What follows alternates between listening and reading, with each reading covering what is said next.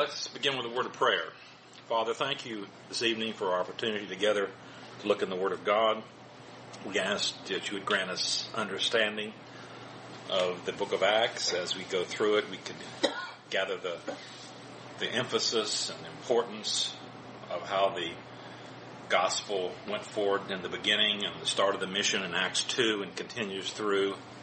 We might see things there that will be helpful to us as we examine our own lives and our own priorities, that we might have a greater sense of dedication and motivation to serve you in the days ahead. We pray in Christ's name. Amen. We're looking at page 21 about in our notes. We're in Acts chapter 17. Paul was at Philippi, you remember, in Acts chapter 16. And then he goes in Acts chapter 17 to Thessalonica.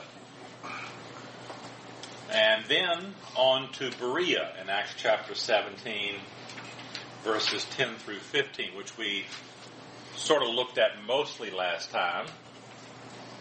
Paul goes to Berea, and he has a very positive ministry there. There's not much said about Berea.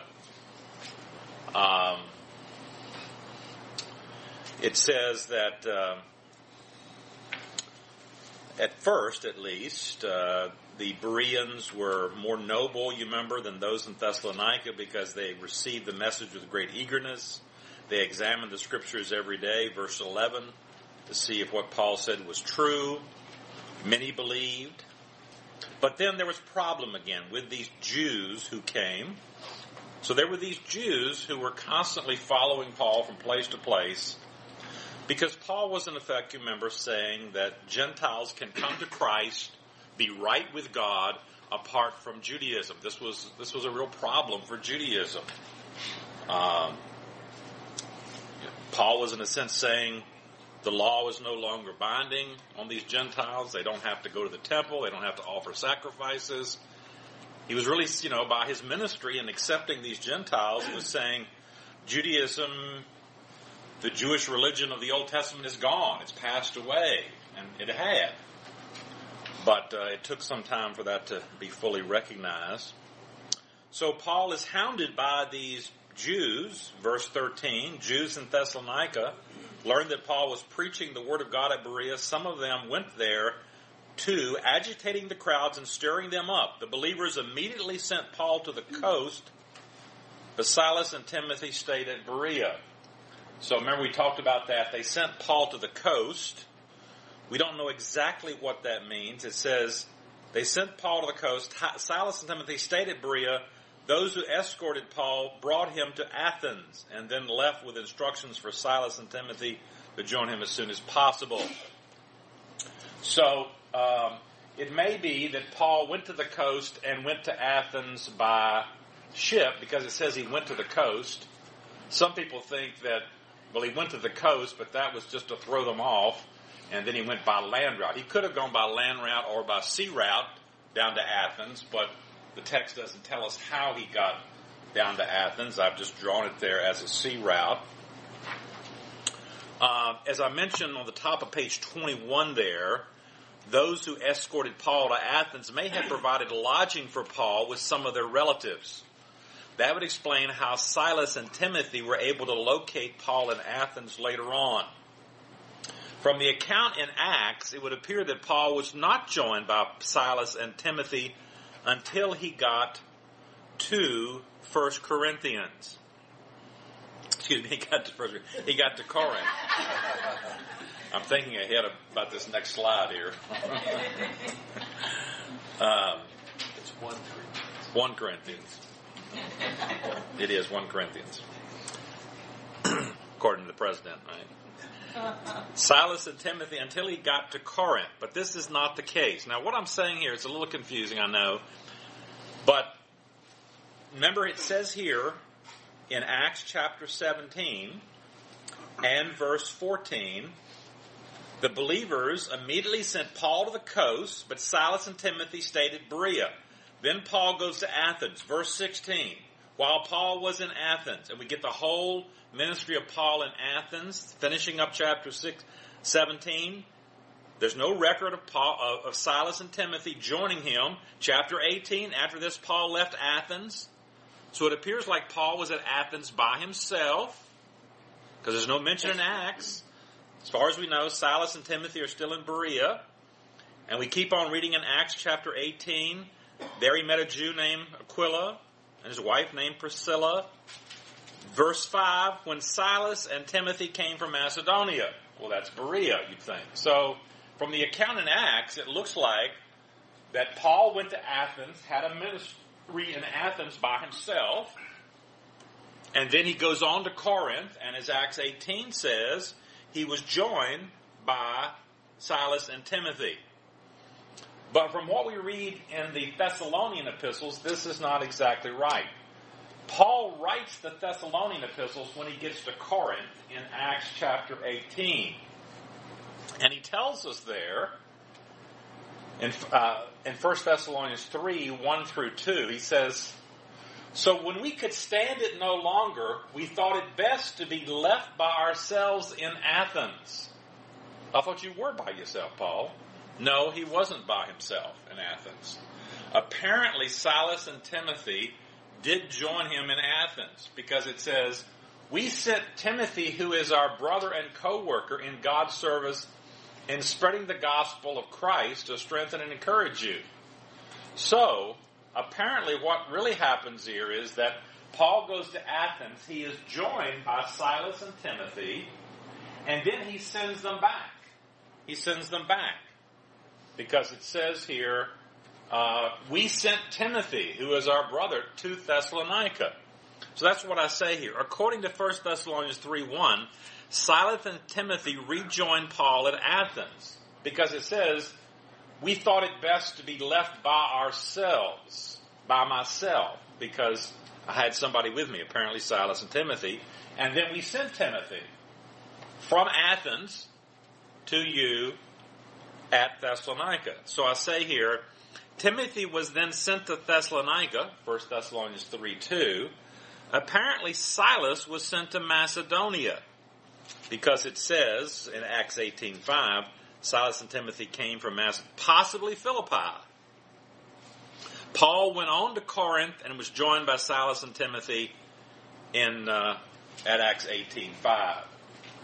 So that looks like what's really happening. Remember, Luke doesn't always tell us every detail, every incident. So it looks like Paul goes to Athens. It looks like he's joined there by Silas and Timothy. Then they're sent back to check on the churches at Philippi, maybe. Certainly Thessalonica, we know from what Paul says there in 1 Thessalonians chapter 3. So that's the end of Paul's ministry at Berea. Very short here, at least as the book of Acts gives it. And then we find Paul at Athens, Acts 17, 16 through 34. Paul at Athens. We saw that in verse 15. Paul was brought to Athens. Verse 16, while Paul was waiting for them in Athens, he was greatly distressed to see that the city was full of idols. So Athens, as we see on the map here, is about 195 miles south of Berea here. So that gives us approximate distance. Athens is located on this chart here, as you can see, in the province of Achaia. So you see this blue line here. This is the province of Achaia, and over here is the province of Macedonia. So Berea, Thessalonica, Philippi are in the province of Macedonia, and Athens and Corinth are in a different Roman province, the province of Achaia. It became a senatorial province in AD 44 with Corinth as its capital. Remember, we said the Romans created two basic types of provinces. They created what they call senatorial provinces, which was ruled by someone of the senatorial class. Remember, the Romans had classes. of people. They had senatorial class, then equestrian class, free people. And so you were born into a certain class, you stayed in that class. So the aristocrats were the senatorial class. So this was a senatorial province. The other provinces were imperial provinces. They were the more unruly provinces, like Judea, Syria. So this is a senatorial province, and this is a fairly quiet province where you normally wouldn't have any Roman legion stationed at this point here. It was in AD 44, it was made this senatorial province. Its capital was Athens, which was named for the goddess Athena. It reached its height of its glory in the 5th century BC, so, 500 years before Paul. When the Parthenon, numerous temples and other splendid buildings were built. Literature, philosophy, science, and rhetoric flourished, and Athens attracted intellectuals from all over the world. Politically, it became a democracy. Although Athens declined politically after this time, it still retained its importance culturally and intellectually. It was the home of Socrates, Plato, Aristotle, Epicurus, who founded the Epicureans, Zeno, who founded the Stoics. Rome conquered Athens in AD 146, but Athens remained a free city with her own political institutions. So this was the empire of Alexander the Great in 300 BC, but in the 2nd century BC, in particularly here 146 in this time, the Romans came in and took over, conquered all this area. They totally destroyed Corinth as an example because the Greeks resisted the Romans. And so to show Roman power and show what happens when you resist, they just leveled Corinth. But they didn't destroy Athens at all. And so it remained relatively free. They created sort of a free city, I say here. By Paul's time, Athens had declined both in wealth and importance, but it had many temples dedicated to the worship of the Greek pantheon of deities. It was a very pagan city. Paul would, of course, be very repulsed by all the idolatry and explains why it says in our text he was greatly distressed when he saw the city full of idols. So here's a panoramic view of Athens today. Here's ancient Athens right here with the Parthenon and everything. We'll get some close-ups here. The Acropolis. So here's one of the hills, the Acropolis. And here's the Parthenon up on the Acropolis here.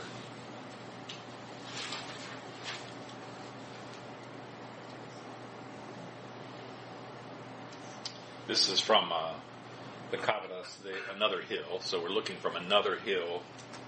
We're looking from this hill down to the Parthenon here. Now there's other hills there. But there's the Parthenon.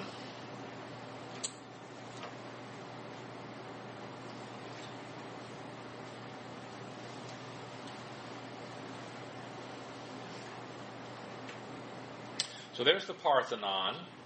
Well, the Parthenon was a temple, and it was also a municipal building. So it was a temple to Athena, the goddess Athena. You came there and worshipped Athena. It was also the treasury for Athens too. So it held a lot of gold. And over the years, various people conquered Athens. The Turks did. And that's why it's in sort of decay, because it was used at one time as an armory to store weapons and munitions, and people fired shots at it and all this kind of stuff. So it's been blown up, and they've had a big restoration project to try to restore some of it. But a lot of other temples were modeled on the Parthenon, the design of it and so forth. There is the statue of Athena that used to be, according to historians, according to the Greek history, there was a gold statue of Athena, the patron goddess of Athens, that was covered with gold. Of course, it's totally gone and all that now. Here's Athens from Mars Hill. We'll see about Mars Hill, or or the Areopagus, the hill of Ares. Now it's looking down to the Forum. So we're looking from one of the hills. The Parthenon is back here, back over here, and we're on Mars here. We're looking down. So these cities had a forum. Here's the Stoa of Attalus. So this is a reconstructed building. So this forum would have had all kinds of buildings like that. This Stoa building, that is, these columns and so forth. It's now a kind of a shopping mall there now. But so this whole forum, this rectangle, would have had all these kind of beautiful buildings, and that's been a restoration of the Stoa of Attalus there. So here's the Athens Agora from Mars Hill and so forth, and we'll look a little longer at that in a second here. So, verse 17, so he reasoned, that is Paul, in the synagogue with both Jews and God-fearing Greeks. We've seen this, right? Synagogue, Jews, God-fearing, these God-fearers, as well as in the marketplace, down here in the forum, the marketplace, day by day with those who happen to be there. A group of Epicurean and Stoic philosophers began to debate with him. Okay, who were these people? As I say here on page 21, the Epicureanism and Stoicism were the chief philosophies in Paul's day. Epicurus, who is founded Epicureanism, believed that the world and everything in it was made up of chance combinations of tiny indivisible atoms. Though gods exist, they are far away and have no interest in human affairs. And of course, this contradicts the normal Greek religion of Mount Olympus and all that kind of thing. But they just sort of allegorized that away. So the Epicureans and the Stoics, they just sort of looked upon that as sort of an allegory, and they didn't treat it as being real in their day, and so forth. So the gods did not create the world. It evolved out of chaos. We must therefore get rid ourselves of all superstitions and fear of death. Epicurus, who suffered from illness of the stomach and kidneys, taught that man should pursue sweetness and tranquility. True happiness consists in a life free from pain, lived in quiet obscurity, surrounded by friends. Epicurus himself was far from being a hedonist who lived for the pleasures of the flesh. He remarked that the pleasures of sex never profited a man, and he's lucky if they do him no harm. Now, we think about Epicureanism, we think about lasciviousness and all this kind of stuff. Well, some of his followers did follow that path. There's no question that later Epicureans were like that. But Epicurus himself just believed that we should live quietly in obscurity, surrounded by our friends, and so forth. When his teachings reached Rome, the Senate banned 2 Epicurean philosophers in 173 for teaching people to pursue pleasures. The Epicureans did not believe in immortality, and they would consider the idea of a resurrection ridiculous. At death, they believe the atoms which make up a person merely disintegrate to reform again. An Epicurean epitaph reads, I was not, I was, I am not, I do not care. Then there's the Stoics. Paul found there in the marketplace a group of Epicurean and Stoic philosophers that he debated with. The Stoics were founded by Zeno. He was the founder of Stoicism. The philosophy takes its name from the painted porch, or the Stoa, which is a colonnade or portico, located in the Agora, the marketplace of Athens, where Zeno taught. His teachings focused on living harmoniously with nature and emphasized humanity's rational abilities and individual self-sufficiency. The Stoics were pantheists, everything's God, believing that the ultimate stuff of the universe is divine and that God has no personality and is therefore incapable of knowledge, love, or providential acts. According to Zeno, the goal of life is virtue. Stoicism had no personal immortality. The Stoics taught that only one thing is intrinsically good virtue. Man's duty is to live according to the will of an impersonal God. Our task is to play as best we can the role we have been given. The truly virtuous person will eliminate all passions and emotion from his life until he reaches the point that nothing troubles or bothers him. When one died, his divine part went back into the hole. So we can see where we get our idea. We say someone is rather stoic. They're just bland. They don't have any emotions and so forth. Well, that was the idea of Stoicism. Eliminate these emotions, eliminate these things, be at peace, strive for virtue. Strive to do your best. Well, Paul is debating with them, and they say, what is this babbler trying to say? As I say here, this term babbler refers to a person who picks up pieces of information from here and there and passes them off as if he knows what he's talking about. The Greek word there, you probably heard people say it's a seed picker. So they're saying this is just like a little bird that comes along, picks up some little information, and he just, he's trying to impress people. He picks up information here and he passes it off, picks up. And so this Paul is just some guy who's gotten some truth here or something here, and he's just trying to impress people. He's just a babbler. What is this babbler trying to say? So they're disparaging him. Others remarked, he seems to be advocating foreign gods. They said this because Paul was preaching the good news about Jesus and the resurrection.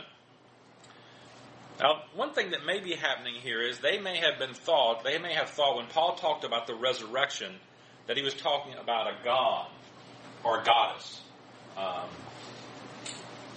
The Greek word for resurrection is anastasis. We get like Anastasia, a woman's name from that. In Greek, this is a feminine term. So feminine term. Greek nouns have gender. So Paul's talking about the resurrection. He's talking about Jesus. Okay, that's a masculine, that's a man. And anastasis. The reason why this might be true is because the Greeks couldn't conceive of the idea of a resurrection. The Greeks didn't believe in any sort of resurrection. It was just totally foreign to them. Because when you died, you wanted to get rid of this body. You didn't want it raised up. Almost every Greek philosophy believed that the body is the prison house of the soul.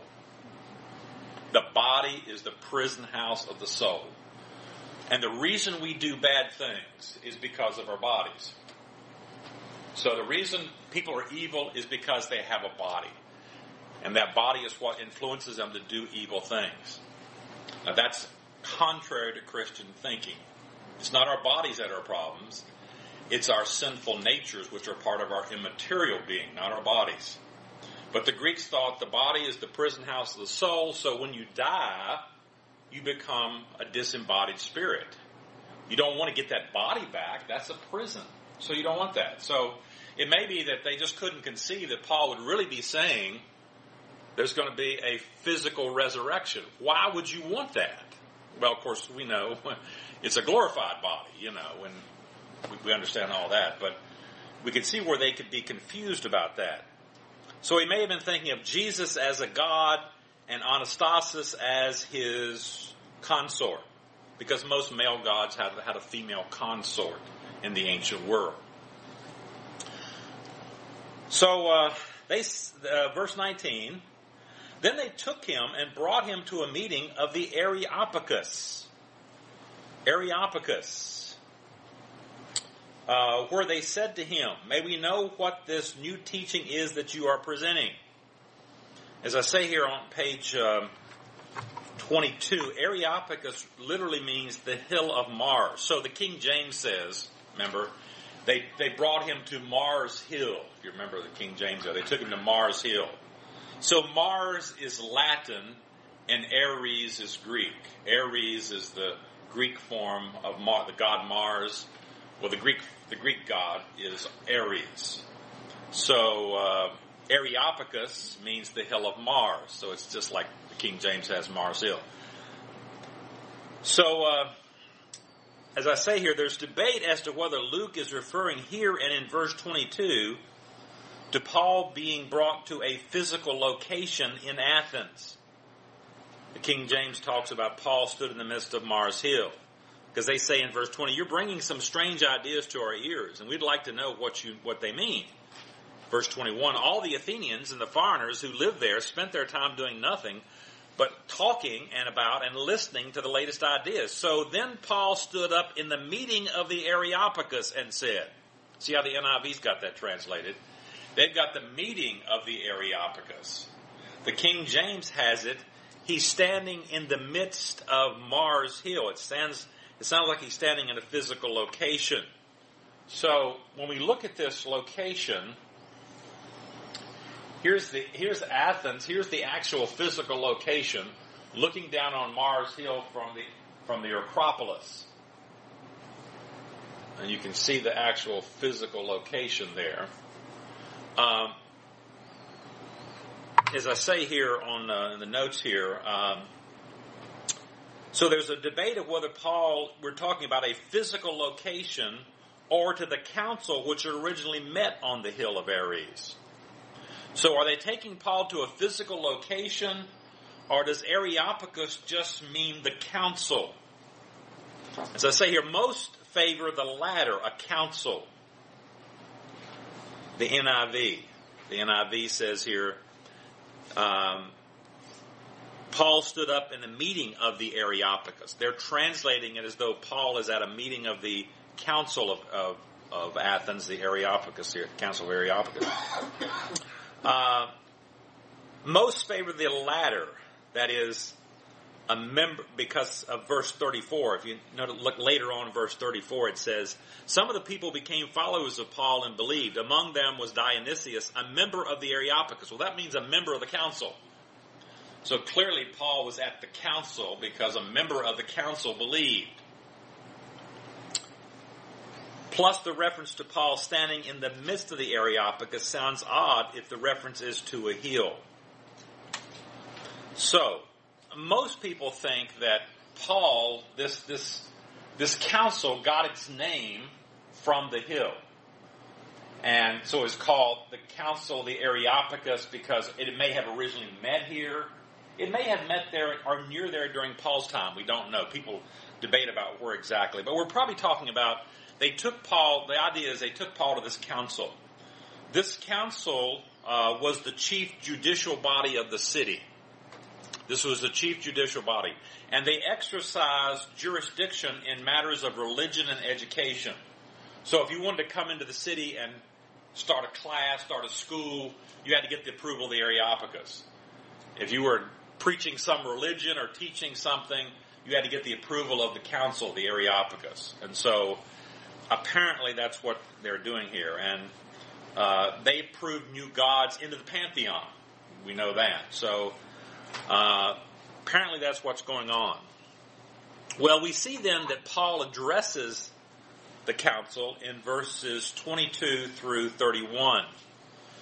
Paul then stood up in the meeting of the Areopagus and said, people of Athens, I see that in every way you are very religious.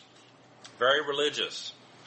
I say here on bottom page 22, the Greek word used here can be used in the positive sense of religious, like the NIV, ESV, New American Standard, or in a derogatory sense, like the King James seems to be somewhat derogatory. I see that you're very superstitious. You're just a bunch of superstitious idiots. You know, it's sort of derogatory in that sense. And people debate that. I think the context favors probably the positive. It's unlikely that Paul's going to walk in the council and say, I see that you're just a bunch of superstitious idiots. That's not exactly the way to get a hearing for what you want to say. So he's probably just saying, "Oh, you're religious people. You know, I see you're. Let me tell you a little bit because I see that you're really religious people." So he's probably trying to gain a hearing. For I walked, verse 23, around and looked carefully at your objects of worship. I even found an altar with an inscription to an unknown God.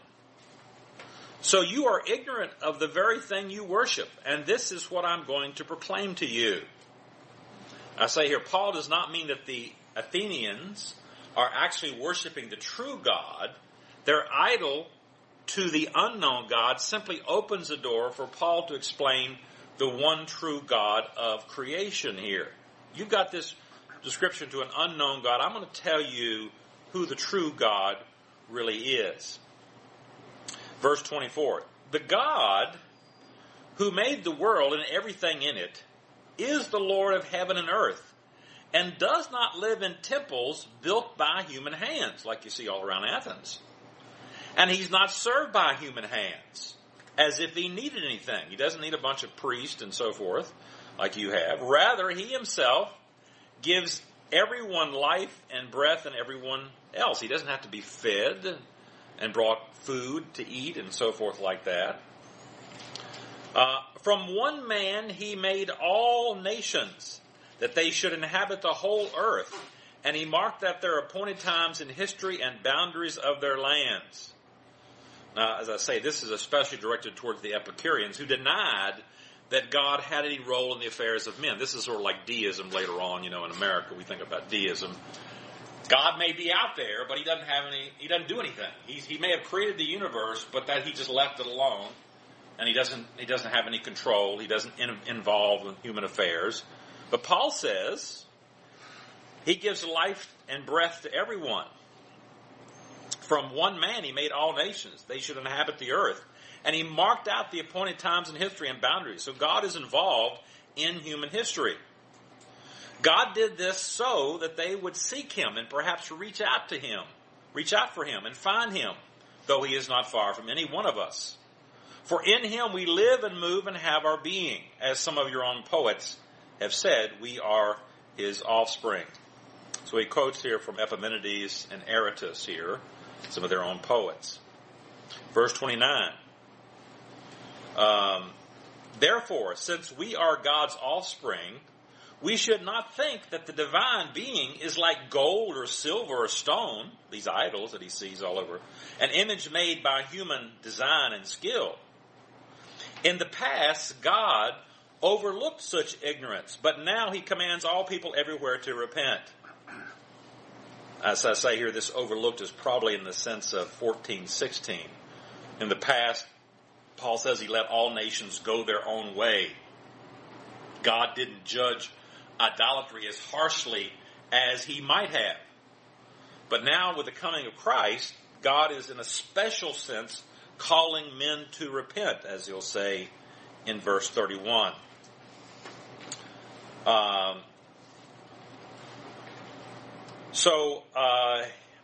In the past, God overlooked such ignorance, but now he commands all people everywhere to repent. For he has set a day when he will judge the world with justice by the man he has appointed. He has given proof of this to everyone by raising him from the dead.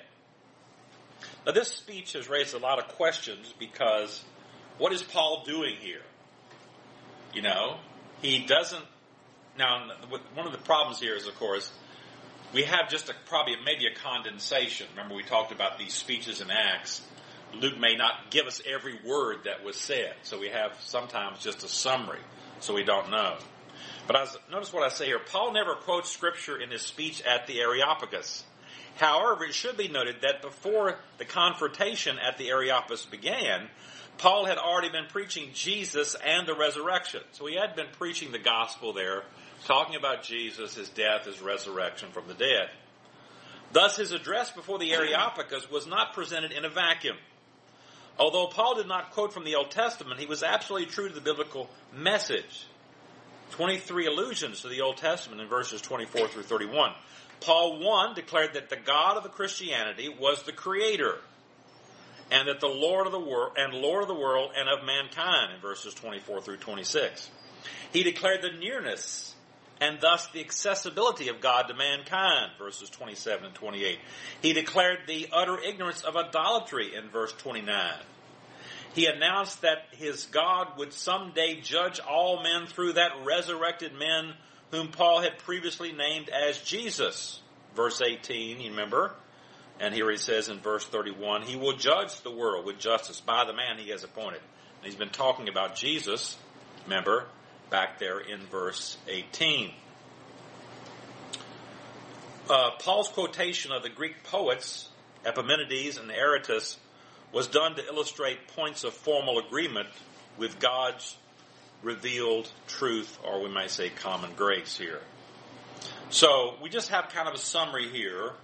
Paul is speaking to these intellectual men and showing the futility of their idolatry, challenging this this nonsense that they're believing. Now, he doesn't get too far, apparently, because verse 32, when they heard about the resurrection of the dead, because he says in verse 31, for he has set a day when he will judge the world with justice by the man he has appointed. He has given proof of this to everyone by raising him from the dead. Well, they can't make a mistake now. Back then when he talked about Anastasis, they thought that might just be the consort of Jesus. Just might be a female goddess. But now it's pretty clear.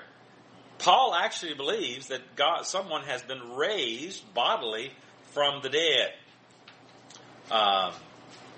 When they heard this, some of them sneered, but others said, we want to hear you again on the subject. As I say here, most Greeks, except the Epicureans, believed at least in a limited immortality of the soul, but not a bodily resurrection. Remember, I said the body was looked upon as evil. It was the prison house of the soul.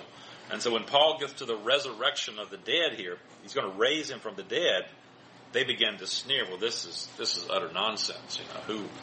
What idiot would believe in that? We know that's wrong. But obviously God was working in the hearts of some people here, because it says we want to hear you. At that, Paul left the council. Some of the people became followers of Paul and believed. So they had enough gospel. Paul had talked about Jesus before, and now they have the gospel sufficient to believe. Among them was Dionysius, a member of the Areopagus, so a person in the council. Also a woman named Damaris, and a number of others believed. I mean, it's hard to speculate what happens here, because it doesn't talk about any church established, does it? It doesn't say Paul moves on here and he goes to Corinth, and Luke doesn't tell us whether there was a church established or not. We just don't have any details here on that particular thing. That takes us to Paul at Corinth in Acts chapter 18, verses 1 through 17. We see his arrival at Corinth. He goes from Athens to Corinth. Now, he could have taken a land route there, or he could have taken a ship. The text doesn't tell us how he got from Athens. He could have sailed over there, or he could have taken a ship. We just don't know how he got over there. As I say here in verse 1, on top of page 24, Paul may have left Athens because the council refused to give him permission to preach and teach there. Remember, they approved anybody who came in and taught religion or anything like that. They may have said, Paul, you can't preach here or teach here, and so Paul may have decided, for whatever reasons, to go on to Corinth here. And he does. Goes on to Corinth. As I say here on the top of page 24, Corinth is about 40 miles from Athens, approximately here. It's one of the oldest Greek cities, but was destroyed by the Romans in 146. 100 years later, in 46 BC, Julius Caesar had the city rebuilt as a Roman colony. And in 27 BC, Augustus made it the capital of the province of Achaia. So, remember, this is the province of Achaia here. And so, in 46 BC, Julius Caesar has it rebuilt. And in 27, the first real emperor, Augustus, makes it the capital of the province of Achaia. Because of its location, it was the center of commerce between the mainland and the southern peninsula, as well as trade between Asia and Italy. So what I'm saying here is, because of its strategic location, anything coming from the peninsula here, the Peloponnesus here, there's a piece of land right here, so this is not an island, so it's a peninsula. So anything going south here comes through Corinth. And also travel coming from Egypt, coming from Palestine, coming this way, they often stopped here at Corinth. So it commanded a trade in both ways, as we'll see how that works here in just a second. So there's a better little map of Corinth. Probably should have showed you this earlier. So I don't know if we talked about the Delphic Oracle. There's Delphi. Here's Olympia, where the Olympic Games were held. Show you some more maps here, a better map. So here's Corinth right here. Corinth had some suburbs. So here's Corinth, the main city. Here's Lechium. Different ways to spell this thing, but there's a port here that goes out to the Corinthian Gulf, as we'll see. And then there's a port, Cenchrea, that goes out to the Aegean. Here's Isthmia, which is another suburb. And you can see there's a canal through there today. It's been cut through. So here's what this looks like. Here's Isthmia, a suburb. Chroma, here's Cenchrea. Lechium, here's Corinth. So you've got the Corinthian Gulf over here. You've got the Aegean out here. And Corinth has this strategic position. This line here is where the canal is today. There's a canal cut through there. Yes? When was that canal built? It was built in the 20th century, basically. Completed, roughly completed in the 20th century. Started in the 19th century, but actually Nero tried to start a canal through there, but didn't get it done. So as we look at the geography here again, we can see what's called Acro-Corinth, or the hill of Corinth, where the temple of Aphrodite would have been up here. And let's see. So this photo is we're looking from the north. We're looking sort of southwest in that picture there. So we're here in the north. We're looking down, and there is Cenchrea here. There's Lechium there. I mean, here's the canal here. So we're looking that way. So there's this isthmus here. This would be Athens over here. Corinth is this way. And so here is the Corinthian Gulf over here, and here's the Aegean over here. So you've got these two ports. Corinth is down here. How long will that canal be? I'm not sure. I've forgotten how long it is.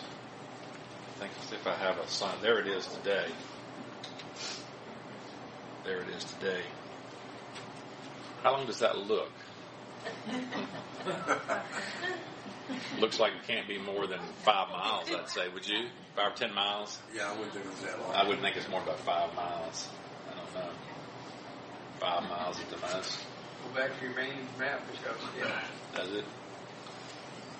Oh, yeah, there you It says 10 maybe about 10 kilometers, which would be about 8 miles. go. 6.2 miles. 6.2 miles? Okay. 6.4 kilometers. So there it is. It's 4 miles. What? According to Wikipedia, it's 4 miles. 10 kilometers can't be 4 miles. It's got to be 6. 6.4 kilometers. 6 point. Oh. In Wikipedia. 10 point. 6.4. Okay, well, this is 10 kilometers. It's long. Yeah, 8 clicks is 5 miles. See, Wikipedia's not wrong. Well, on the speedometer, when you're doing 60, you're doing 100 kilometers per hour, right? Yeah, there's 6.2. Yeah, 50 Yeah. is 80, so 5 is 80. Yeah, so it's about 6 miles. It's 4 miles. It says here it's 4 miles a month. 4 miles? Oh, the canal's only 4? So it says, yeah. Oh. So it's in It was at 10. Well, that looks about right. It's about like the Mackinac Bridge. Yeah. It's only 70 feet wide. I'm sorry, I asked. Well, I've read that it's... I've read that it's... You go for the can of worms. I've read that it's too narrow to get big ships through there now. It's 70 feet. Yeah, 70 feet is not wide enough for these larger tankers today. So it doesn't work. It works. You can see it's not too wide. Wow. So what did they do in ancient times? Probably. Oh, I'm sorry. In ancient times, they had a thing called the Diolkos, which ran right about where the canal is, and they would unload ships on one side at Cenchrea, small ships, unload them, put them on wagons and other things, take them along, and reload them on the other side. I mean, it seems like a strange thing to do.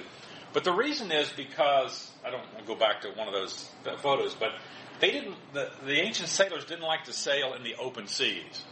They didn't want to sail down there in the Aegean and the Mediterranean. So they would sail up to here, to Corinth, and then this is the path of Diolkos here, and they would oftentimes, now I've read different things, they say that small ships, they would actually put, they would have like logs and actually try to roll them along. Other times they would unload them and reload here. This was just so that they could avoid the sailing out in the Mediterranean in the open sea. Remember what happened to Paul when he goes out there in Acts 27? He gets on a storm. There's no weather forecasting. So when you go out here and sail in the open sea, you don't know what's coming. You don't know what kind of storm is out there. They're coming towards you. And Paul didn't know, and didn't know. So, and here's the Corinthian excavations from there. So let's go on here. I'll mention a couple of things. It says the population of Paul's day was around 100,000. This is just an estimate. We're not sure about that. Most of whom were slaves, we're told, making it the largest city in Roman Greece. Every 2 years, the Isthmian Games, second in attendance and splendor to the Olympic Games, were held at Corinth.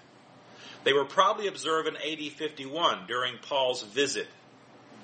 Now we know exactly when Paul was there because it says, we know pretty close when Paul was there, because later on we're told that Paul is brought in verse 12 before a proconsul named Gallio. And we know all about this man. He's a well-known Roman in history. And we know that he became proconsul in July of AD 51. So here's the main date in the book of Acts that we know when we start talking about, when I kept saying, well, Paul wrote this epistle then, he wrote this, and he was here in 46. This is how we know a lot of this, because we know exactly when he became proconsul. And many people think that when he became proconsul, they decided to, okay, let's get this guy Paul up before the new proconsul and see if we can get him done away with, because this new proconsul's come in and we can influence him and so forth. So it's pretty clear that Paul was in Corinth from AD 50 to 52. We know he was there a year and a half. And so 50 to 52. And so in AD 51, they had the Isthmian Games. We talked about the Olympic Games. Isthmia is a little suburb there, but they had them every 2 years. And when people came there weren't any Holiday Inns to stay in. They stayed in tents.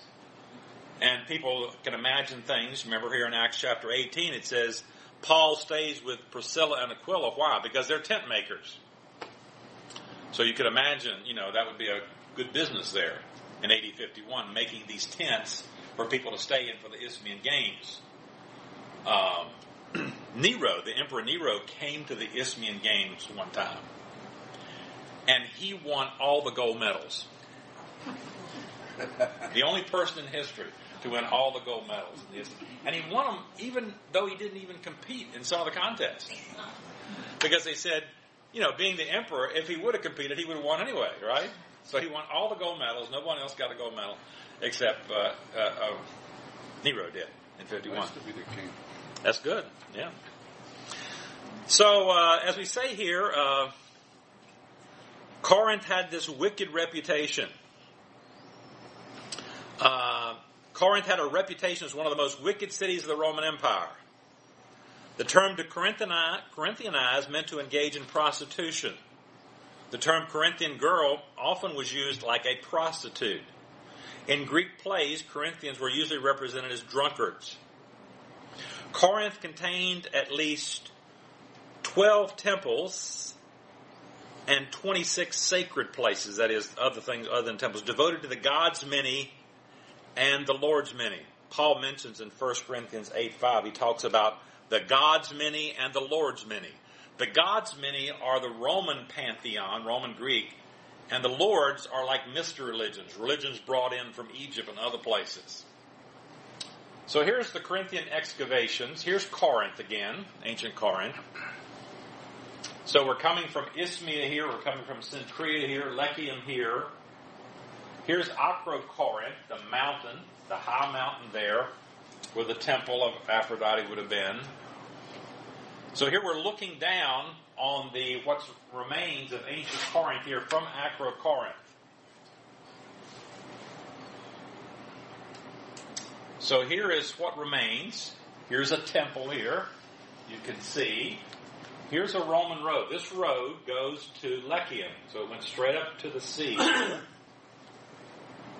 So here's probably what it looked like. So here's the temple of Apollo here. That's what we're seeing right here, what's left of the temple of Apollo. When the Romans came, I said they destroyed Corinth. They did not destroy that temple, though. They didn't destroy the temple of Apollo. They worshipped Apollo, too. So this is kind of what it looked like. Here's that road, that Roman road, up north to Lechium on the port there. Here would have been the agora or the marketplace, all kinds of temples around. Here's the Bema seat. We'll see where Paul is brought before in a moment. That's still there, or parts of it. This would have been a government kind of situation, government building. So we're looking at that temple of Apollo. Now we're looking down from Acrocorinth. We're looking down at the excavations. Here's the Acrocorinth, the mountain of Acrocorinth. Here's that road. So here's this Roman road. We've seen some just like this. You can see can you see the water channel there where the water runs off and it collects there on the side and so forth. So there's the road, the Lechium road. Here's shops on the North Agora here. So these would have been, remember, they would have been stone buildings and some sort of wood roof generally. But, there's not much of the stones left. They've been torn down. Somehow I always see these latrines everywhere we go. You remember? We always run into those. There's the temple of Apollo. And here is Acrocorinth. Here's looking down from Apollo from Acrocorinth. So as I say here, the chief deity of Corinth was Aphrodite, the goddess of love. Her temple was located on top of a 1,500-foot mountain called Acrocorinth. Beside Corinth was a center of sacred prostitution. So part of worshiping this goddess was to engage in prostitution with priestesses there, or priest, at this temple. Rightly be called a very sinful city. Now, what you see on the top of Acrocorinth there are not the buildings of Paul's time. Now, later times, this whole place was occupied by various people, and they used it as a strategic place to fire. The Turks built places. Byzantines, Christians built places up there. The Turks built places up there. Venetians. So there's where the temple of Aphrodite originally was, and there's nothing really left there. The Turks built fortifications here.